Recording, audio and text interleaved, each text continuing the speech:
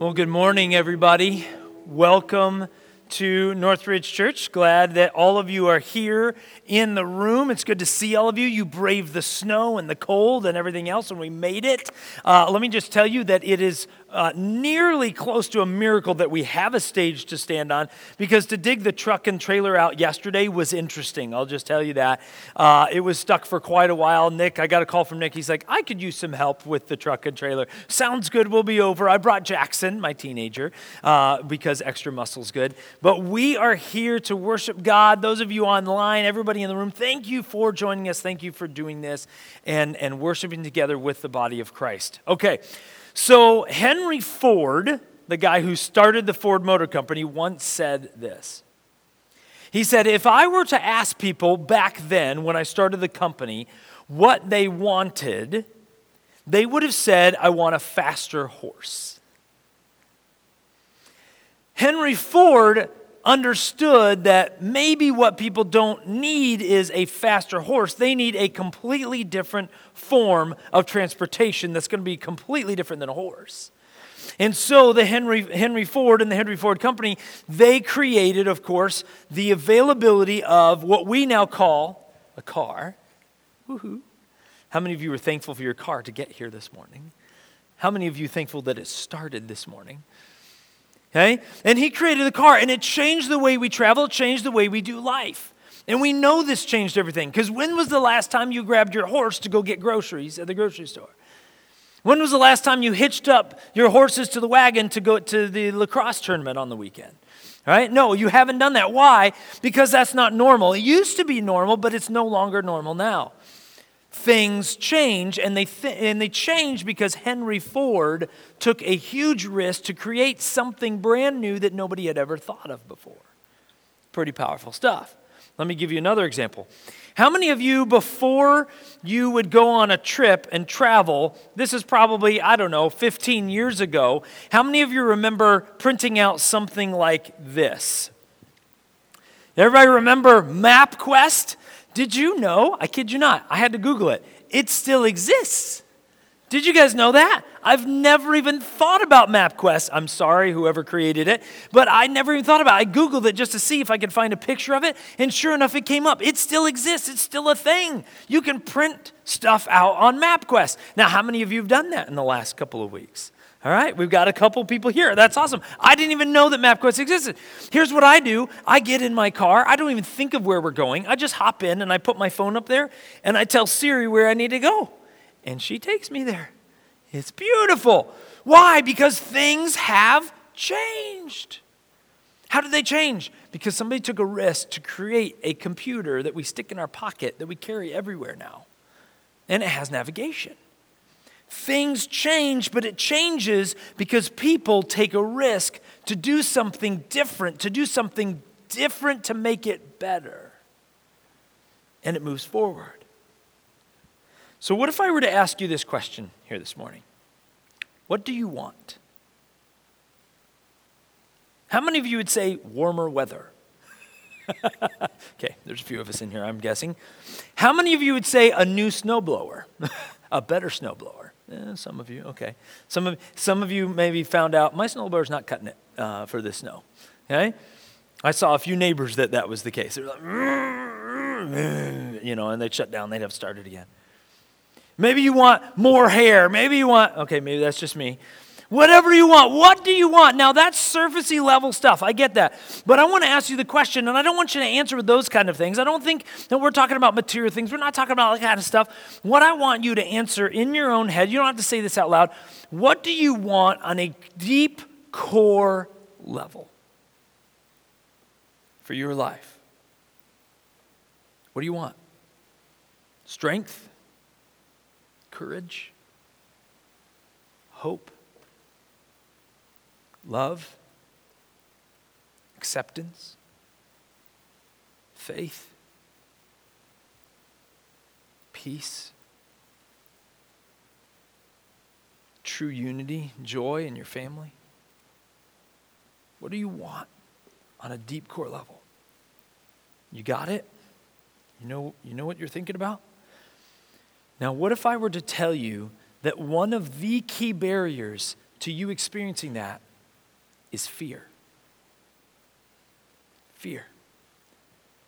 What if I told you that fear is the biggest thing that is holding us back from finding, from achieving, from experiencing those deep core value things that we're longing for?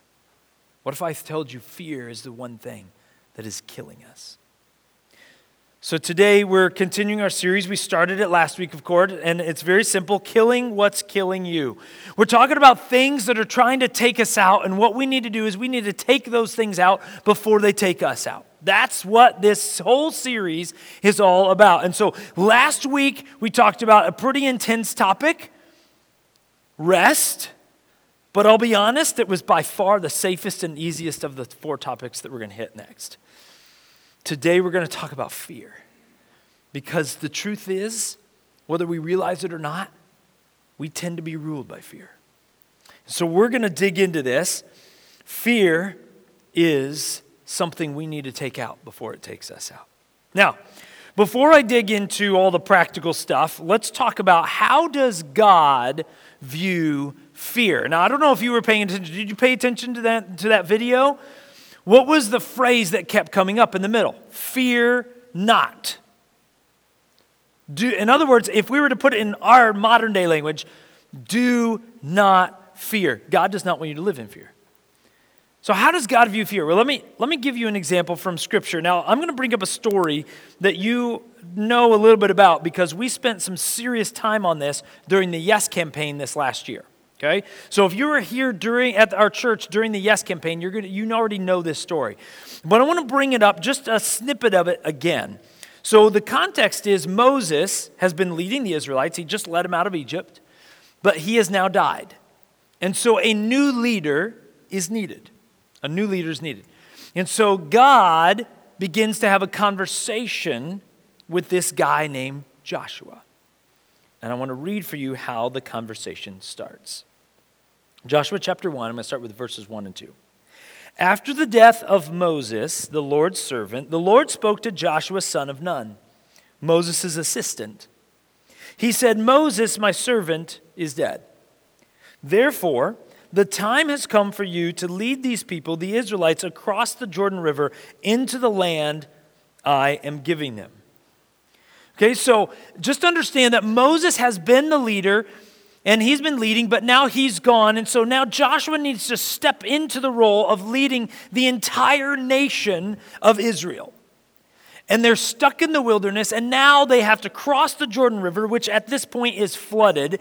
And on the other side is a whole bunch of people that do not want them to live in that land. They want nothing to do with that land. Okay? And so Joshua has to lead the charge. He has to convince all these people that we're going to cross the flooded Jordan River. He has to convince them that we're going to go over there. We're going to take this land. And all these people, do not want us there. But Joshua has to lead them into this that nobody probably feels comfortable doing. Talk about fear. And so God then starts making some promises to Joshua. He says, Joshua, I'm going to make you successful. Everywhere your feet touch land, that land is going to be yours. Everywhere you touch, that land is going to be yours. Nobody's going to be able to stand against you or the nation of Israel. This is going to be good stuff. And so God's kind of giving him these promises. And then God finishes by saying this statement. Some of you have this on your wall. Laura and I have this on our wall. In a really pretty frame, by the way. And really pretty font. It can't be just typed up. It's in a beautiful frame. And this is what God says to Joshua, Joshua 1:9. And I want you to, as I read this, I want you to understand that God is not just saying this to Joshua, he's saying this to you. Listen to these words. God says, this is my command. Be strong and courageous. Do not be afraid or discouraged. For the Lord your God is with you wherever you go. Be strong and courageous. Do not be afraid. Do not be discouraged. For the Lord your God is with you, no matter what happens, wherever you go. Now I want you to notice, did you notice that it does not say this is a suggestion. This is a suggestion for your life. Notice it doesn't say that. God doesn't say to Joshua, so Joshua, this is my hope for you. This is what I'm hoping is going to happen. No, he says this is a command. This is not a choice. This is something that I'm calling you to. This is something I'm giving you, but you have to believe it. You have to live it. You have to follow it. You have to run after it. You're going to be strong and you're going to be courageous. You're not going to be afraid and you're not going to get discouraged. You are going to go after this and I'm giving you promises. I'm going to be with you. This is a command. It's not maybe on the good days you're going to be strong and courageous. On the bad days, it's okay. That's not what God is saying. He's saying be strong, be courageous. Do not be afraid, do not be discouraged. Now here's the problem. What have studies shown us? What have experiments shown us? What has just life shown us? It is that fear is more powerful than the promise of success. Isn't it? How many of us, I know I've done this, I've had this problem. How many of us know there's a promise of something? If I take a risk, if I do this, if I try this, that it's going to be amazing. I remember when our kids were younger, we would go to water parks. And I don't know if you ever experienced this with your kids. Some of you have kids that are like, wah! They jump out of airplanes and they're like, oh, I should have grabbed a parachute, They're fine. Like they just risk it all. They just live that way. My kids, typically not that way. So we'd go to water parks and then there'd be these slides, that go into this water. Scary water. And we'd be like, no, you're going to love it. It's going to be awesome. You go fast and you kind of do this. I'm like, no, I don't want to do it. And so eventually, you know what we do? This is really just, if you're taking notes on parenting, this is really good parenting. We just shove them down the slide. You think I'm joking? I'm telling this for funny effect? No, we did that. You can ask any 3 of my children. We did that with all 3 of them. There you go. And then they're like, ah! And they're crying on the way down, and then they come up, and then we get them up there again, and we say, now try it again. You're going to be, remember, you survived. You'll be fine. And then they try it on their own, and then you know what we do? We spend the next 2 hours on that slide because they love it. Fear is powerful, but we have to get past it. We have to try new things. We have to do things differently if we want different reality in our life. If you want something different, you have to do something different. If you want something different, you have to be something different. You can't do the same thing and expect different. We have to get past our fear. Try new things. Let me give you a really soft, easy example. So when I was first in ministry, I was at a large church. I was a staff pastor at a large church in North Dakota. And I got to preach at this church because I was just a staff pastor. I wasn't the lead pastor. I got to preach once or maybe twice a year. That's how much I got to preach. And the first time I was getting ready to preach, it was a few weeks out, the lead pastor, he came to me and he said, Brenda, I want you to try something new when you prepare for your sermon that you're going to preach in a few weeks. He said, I want you to manuscript your sermon. Now, manuscript means I'm going to type it out word for word, everything I'm going to say. Word for word, I'm going to type the whole thing and deliver it that way, okay? Here's the problem. I had never prepared any speaking or any public thing that way ever. I'd never done that. I'd done note cards. How many of you do note cards? Okay. I have done note cards. I've done like an outline of my main thoughts with a couple of bullet points and maybe some written in things. But I've never typed up every word I think I'm going to say. I've never manuscripted anything. But he said, Brent, I want you to try this. Okay? Can I just tell you the truth? I had some fears about that. Now, I didn't fear typing. Typing's not a big thing. Who cares? But you know what I did fear? Here's my fear. My fear is that I was going to try this, but it wasn't going to work. I knew I could speak in front of people. I had done it a little bit. I'd been a public school teacher, and so it wasn't that I was confident, but I definitely wasn't scared of it. But I had my method. You know what I mean? When somebody messes, if anybody moves the remote, does it drive you crazy? Don't mess with how I do things. Somebody messed with my process for speaking. And so I was fearing like I was scared that this wasn't going to work. I was scared that I was going to do all this work and it was going to be worse. I was scared that when I got up there with my manuscript that I would come across like a robot because I had every single word that I wanted to say in front of me and I felt like I might lean on it and read it. I was scared of all those things. But I did it. I manuscripted the sermon, delivered the sermon. I think it went okay. But I'm glad that Pastor Steve pushed me to do that because you know what I'm doing more than 15 years later? I'm still manuscripting my sermon. Now, you guys know I don't really pay attention much to it. You're like, you should probably look at it sometime then, Brent. Yeah, they're there. But the truth is, I did not know what I was missing until I got past the fear of trying something different in order to try to experience something different and do something better. And honestly, it helped me to grow. Now, I've continued to change the process of how I prepare for sermons and speaking and all that stuff. I continue to hone in on that, change that over the last several years. But I always end with a manuscript. Once I start writing, it takes me about 2 hours because all the work's done. And it works for me. But I would not have known that if I wouldn't have gotten over the way that I always did it. The things I always do, the mode I'm always in. So let me ask you this question. What if everything that God wants for you and wants to give to you is on the other side of your fear? Just consider that for a minute.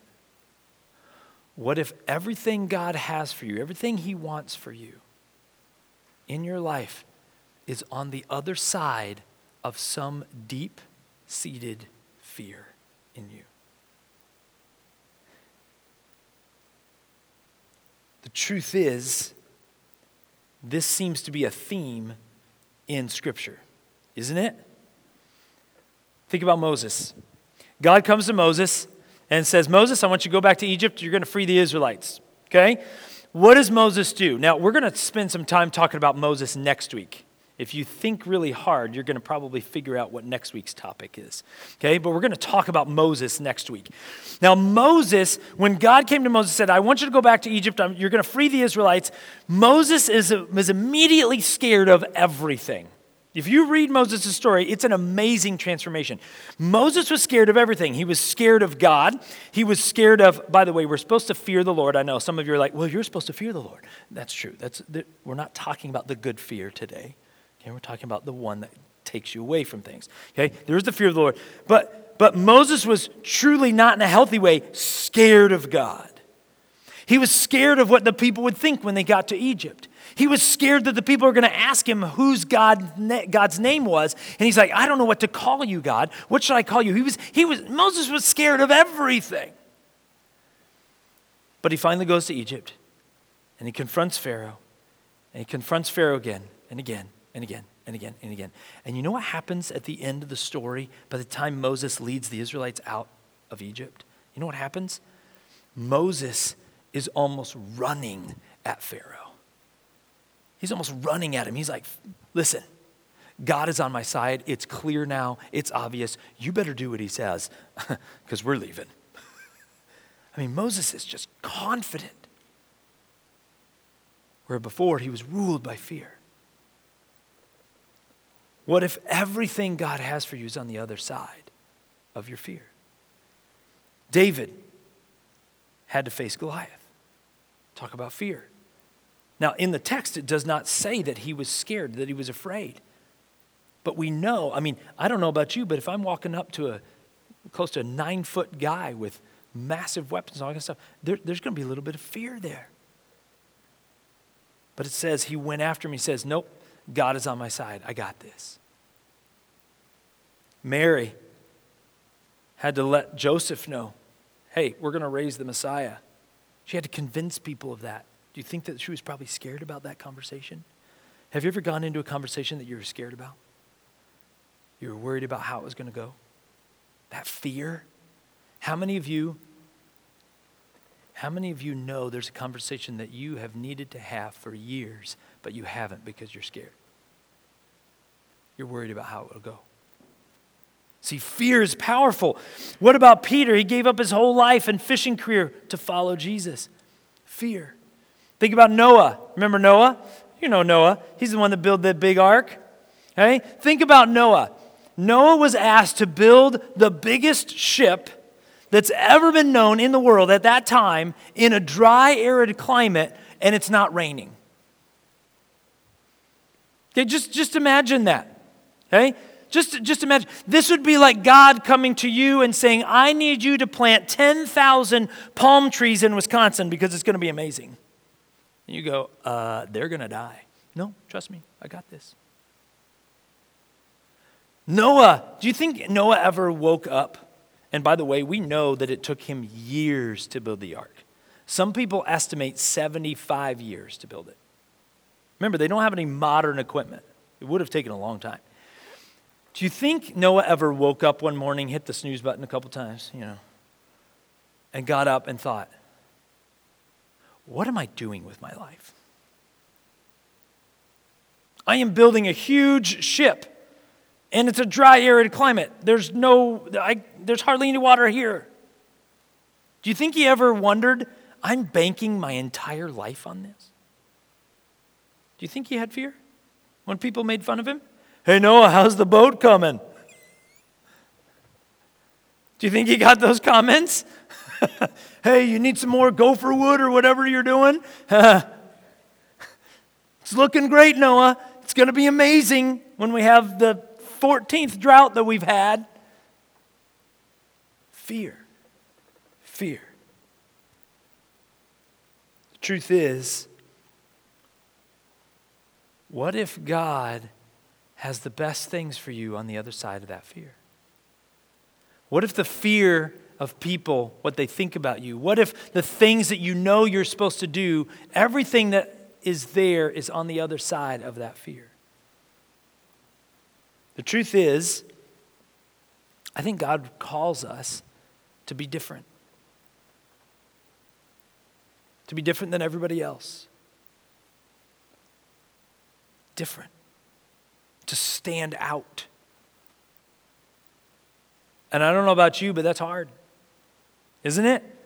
It is not easy when everybody's going this direction to say, I think God wants me to go this way. When everybody's doing this thing, everybody's doing it. And God says, I want you to be different. When people are throwing that person under the bus, the person that we always gossip about, we always throw that person under the bus. We always make fun of them because they're weird. And you feel like you have to laugh because everybody else is laughing. That's fear.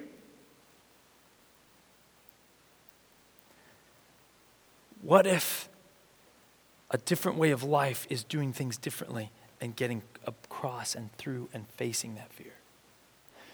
Let me give you an example of this. So when Jesus was preaching, I mentioned the sermon last week, but this is at the end of that same sermon. So Jesus was talking about our direction in life as human beings and how we need to get there. And you've heard this phrase before, this scripture before, but let me just read what Jesus says. Matthew 7:13 and 14. Enter through the narrow gate, for wide is the gate and broad is the path or the road that leads to destruction, and many enter through it. But small is the gate and narrow the road that leads to life, and only a few find it. Now, a lot of people look at this verse, look at this, what Jesus said, and they think that it's a VIP thing. It's a side door. Only people with certain passes can get there, and that's what Jesus is talking about. A lot of people think that Jesus is saying this is an exclusive door, and it's an exclusive gate. It's a narrow thing. Only people with the right passes can get there. That's not what Jesus is saying. That's not at all what Jesus is saying. What Jesus is saying is, there's an easy way to life, and there's a harder way of life. There's the way that everybody else is going, wide, broad, huge road or path. And then there's a narrow way. This is the hard one. This is where less people are going. That's what Jesus is talking about. And can I just be honest? Let's talk about this for a minute. Why is there a broad path and a narrow path? Why do more people go this way and only a few people go this way? And this way, by the way, is Jesus. I wonder, this is not true for everybody, but I wonder if for a lot of us, a lot of people follow the broad path, the wide path, simply because that's where everybody's going.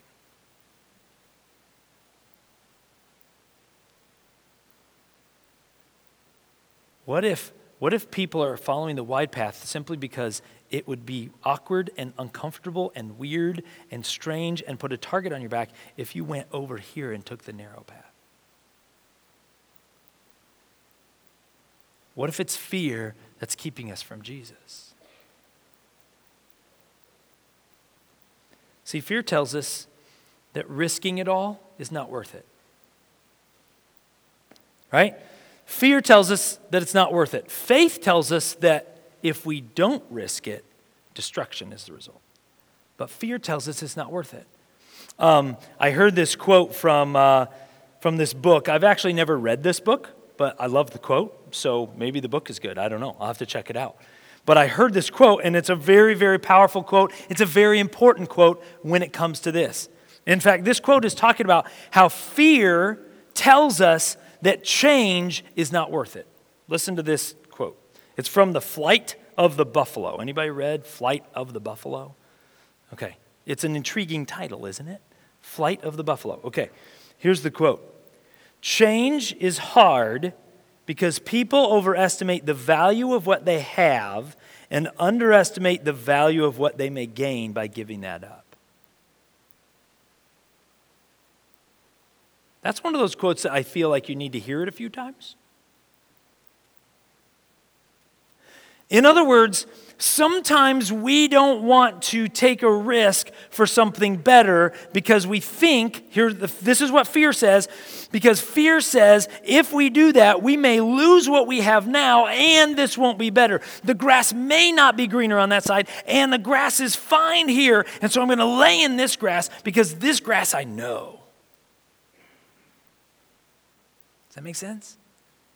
Fear keeps us doing the same things over and over and over again. If I had never tried the manuscript, I'd be up here maybe with note cards.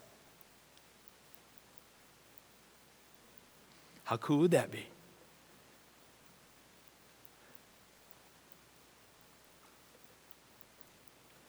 I'm not going to end the way that I have written on my manuscript today. God prompted me to tell you this story. I've already told this story, but I think we need to hear it one more time. So, when I was in high school, we were walking out of a McDonald's, and a group of guys that didn't like us stepped in front of the doorway. You know that airlock section between the two sets of doors in a restaurant, to keep the cold out and all that kind of stuff? That's where we were. So we can't get around them. They're not letting us pass, and we're walking out. These were rivals. I lived in Eau Claire. I went to Memorial, okay? And North High School, well, I won't tell you what I think about them, but whatever. Okay, so rivalry, okay? And these people were from that ilk. And ironically, I was with a couple of guys from North High School. So understand, I still loved people from there. It was okay. I was hanging out with them. Okay, so we met in the airlock in between the doors. Okay, and these guys, they stepped in front of us, and they clearly wanted to rumble. They wanted to fight. I don't know why. This doesn't usually happen. Okay, and if you notice my stature, I'm not intimidating.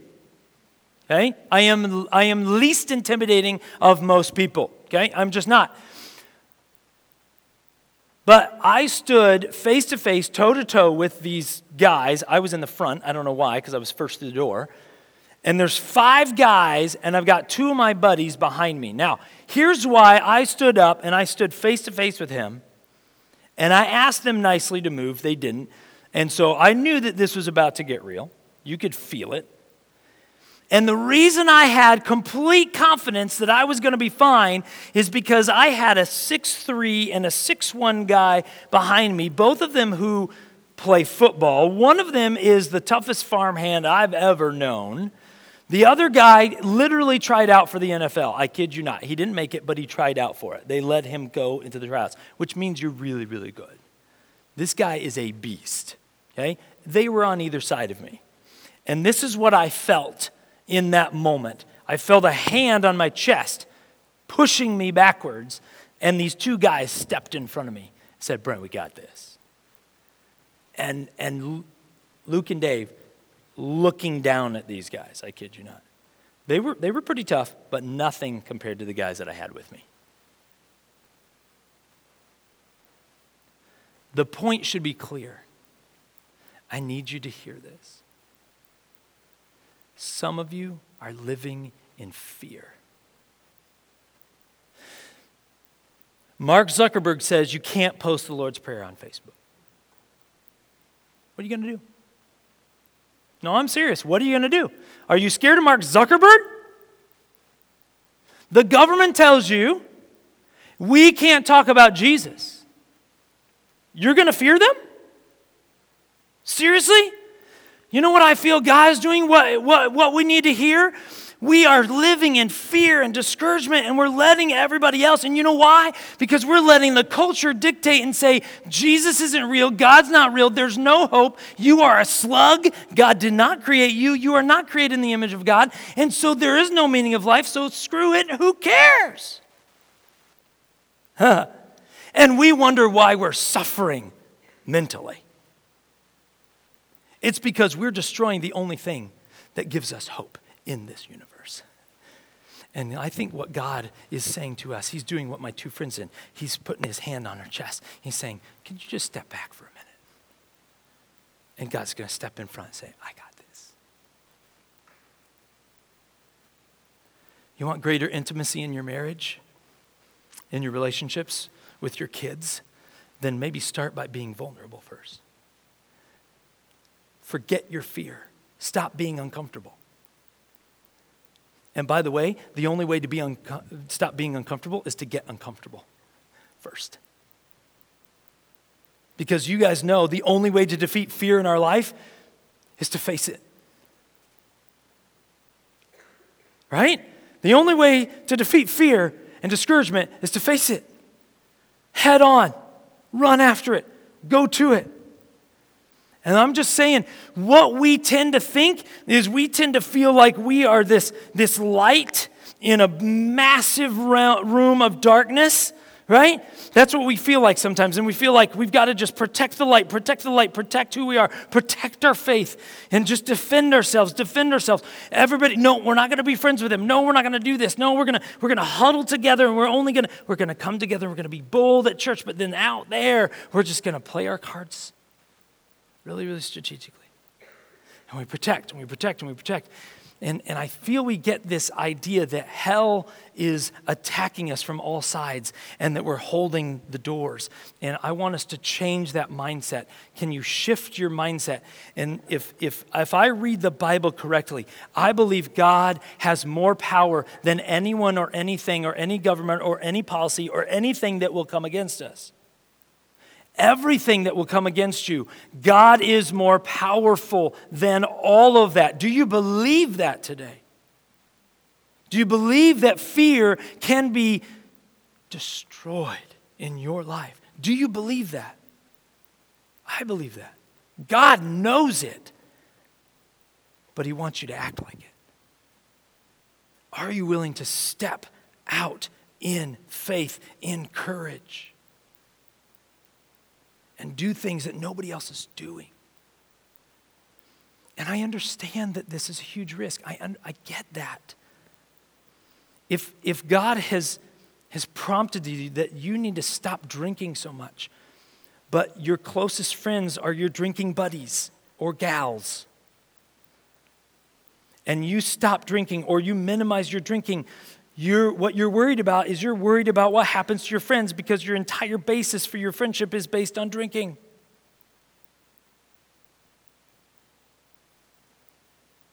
and you're worried about losing those friendships. Well, let me just say, this is going to come across harsh, and I'm sorry. If your friends are not going to be friends with you because you're no longer drinking, I'm not sure how good or deep the friends they are. I'm just saying. But I understand the fear, because I don't know about you, but I love people. I tend to please people too much. And so my fear is sometimes that I'm going to lose a relationship. I live with that fear all the time. So when I say these things, I'm speaking to myself as much as anybody else. Are you willing to live in such a way that God says that you don't have to live in fear? That you don't have to be discouraged. I am with you, he says. You know, Craig Rochelle, he says people change in two ways. He says people change when they want to, and people change when they have to. People change when they want to, and people change when they have to. I can eat cookies all day long, every day. And I'm not going to change that until what? Until my health tells me I have to.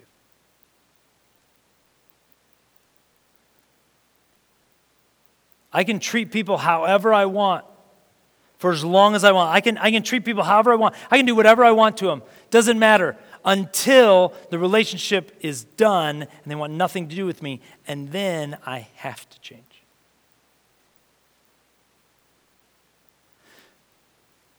I can wait to get serious about my faith. I'll wait till next month to get X, Y, Z, do that, to get serious about that. But then something happens in your life where you need that foundation of faith and you realize it's not as strong as I needed it to be. And now you have to change. See, fear keeps us from doing the things that we know we should do today, but we put it off. We put it off. We put it off. If I was going to be very, very transparent with you, you could ask the people closest to me and they would say that this is accurate. The things that I don't like to do and the things that I'm scared of, I tend to procrastinate. I put them off all the time. I just do. There are some things I'm very strong in, I'm good in, I have no problems with, but there are other things in my life that I struggle with, and I put those things off, and I don't deal with those things. And it's fear. I know it's fear that holds me back. So let me ask you this question. Will you face whatever fear you have? Will you face it? Will you step up to it? Think of my two good friends who put their hand on my chest, shoved me backwards, and stepped in front and says, "We got this." Don't think of cowering from hell's enemies. Instead, trying to barricade the door. Instead, think of yourself as attacking hell's gates with Jesus and all of his power at your back. It's different. It's a different mentality. So I will leave you with this thought. God's command for you, I'll leave you with his words. What he told Joshua is what he wants for you. It's not a suggestion, it's a command to live this out. Hear this today. Be strong and courageous. Do not be afraid. Do not be discouraged. Why?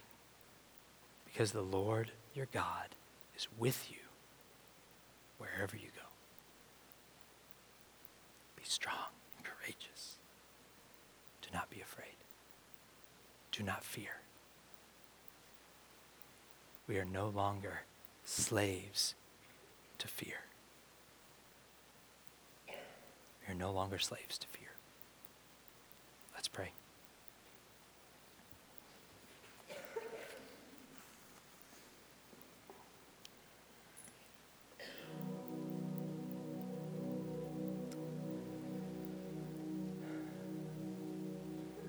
Lord Jesus,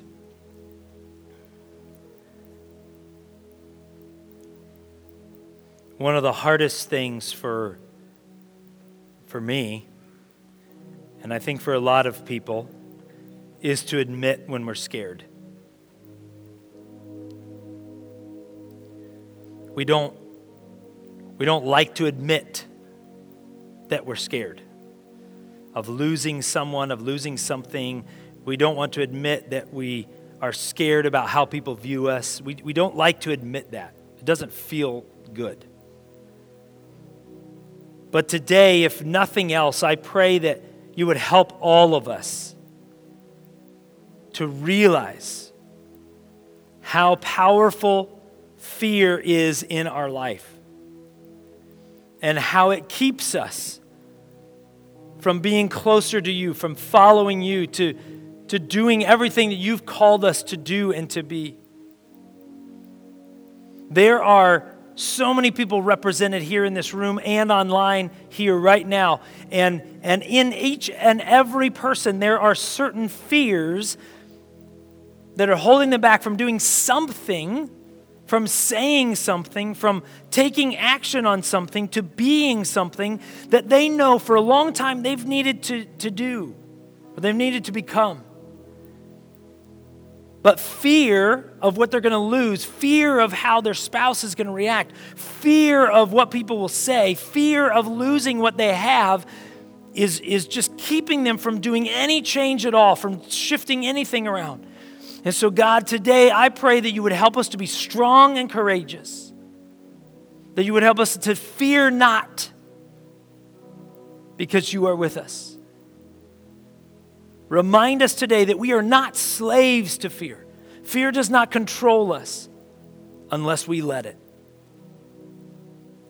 We are no longer bound by fear because you are with us. God, thank you for calling us to greater, to better, because you love us. We pray and ask all this in your name, Jesus. Amen.